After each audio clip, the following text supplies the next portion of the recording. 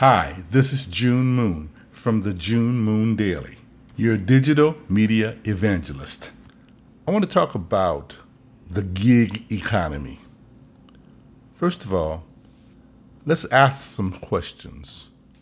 What did you do before this? Better yet, what did you want to do before? Well, you got a little time on your hands, you're quarantined, and you can't go out. So what you gonna do?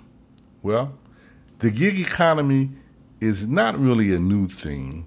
It used to be called contracting. Even with the new stimulus plan, they have written in provisions for loans for people in the gig economy. This is a great thing because a lot of us were consultants and or contractors who got laid off from the job before this stuff happened anyway. So now it's a legitimate business. You can even file your taxes, your 1099, as an independent contractor through the gig economy. So let's investigate some things that we can do with this and exactly how it works. Let's talk about what a gig worker is. Gig workers are independent contractors, online platform workers, contract firm workers, on-call workers, and temporary workers. Gig workers enter into agreements with on-demand companies usually, for example, like Uber and Lyft, online food services, or TaskRabbit, to provide services to those companies' clients. As an entrepreneur, you can also set up your own service and solicit customers independently via online marketing tools such as social media. They used to tease us as contractors and consultants. They used to say, well, that means he doesn't have a job. Well, anyway, right now, gig workers are what's happening. This is the future and this is now, so we might as well get on board. Unfortunately, in this current situation, a lot of brick and mortar businesses will not survive, nor will they reopen. So that's the universe calling you.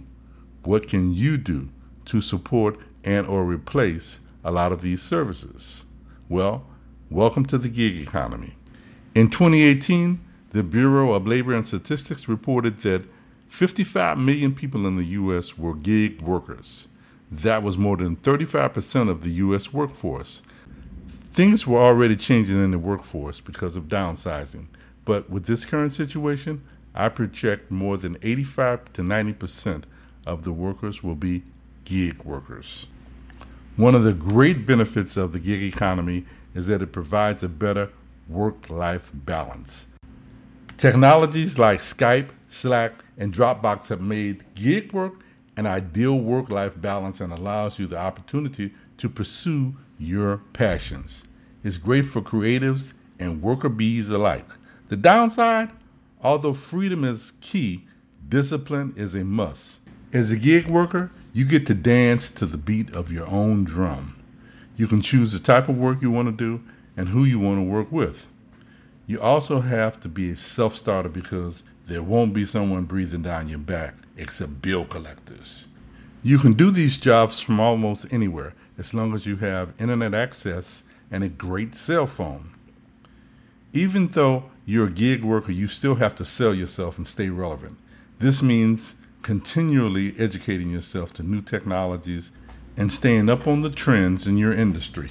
Downside, no benefits. As a gig worker, you have to figure out your own retirement plan and buy your own health care, both of which can be time-consuming and expensive.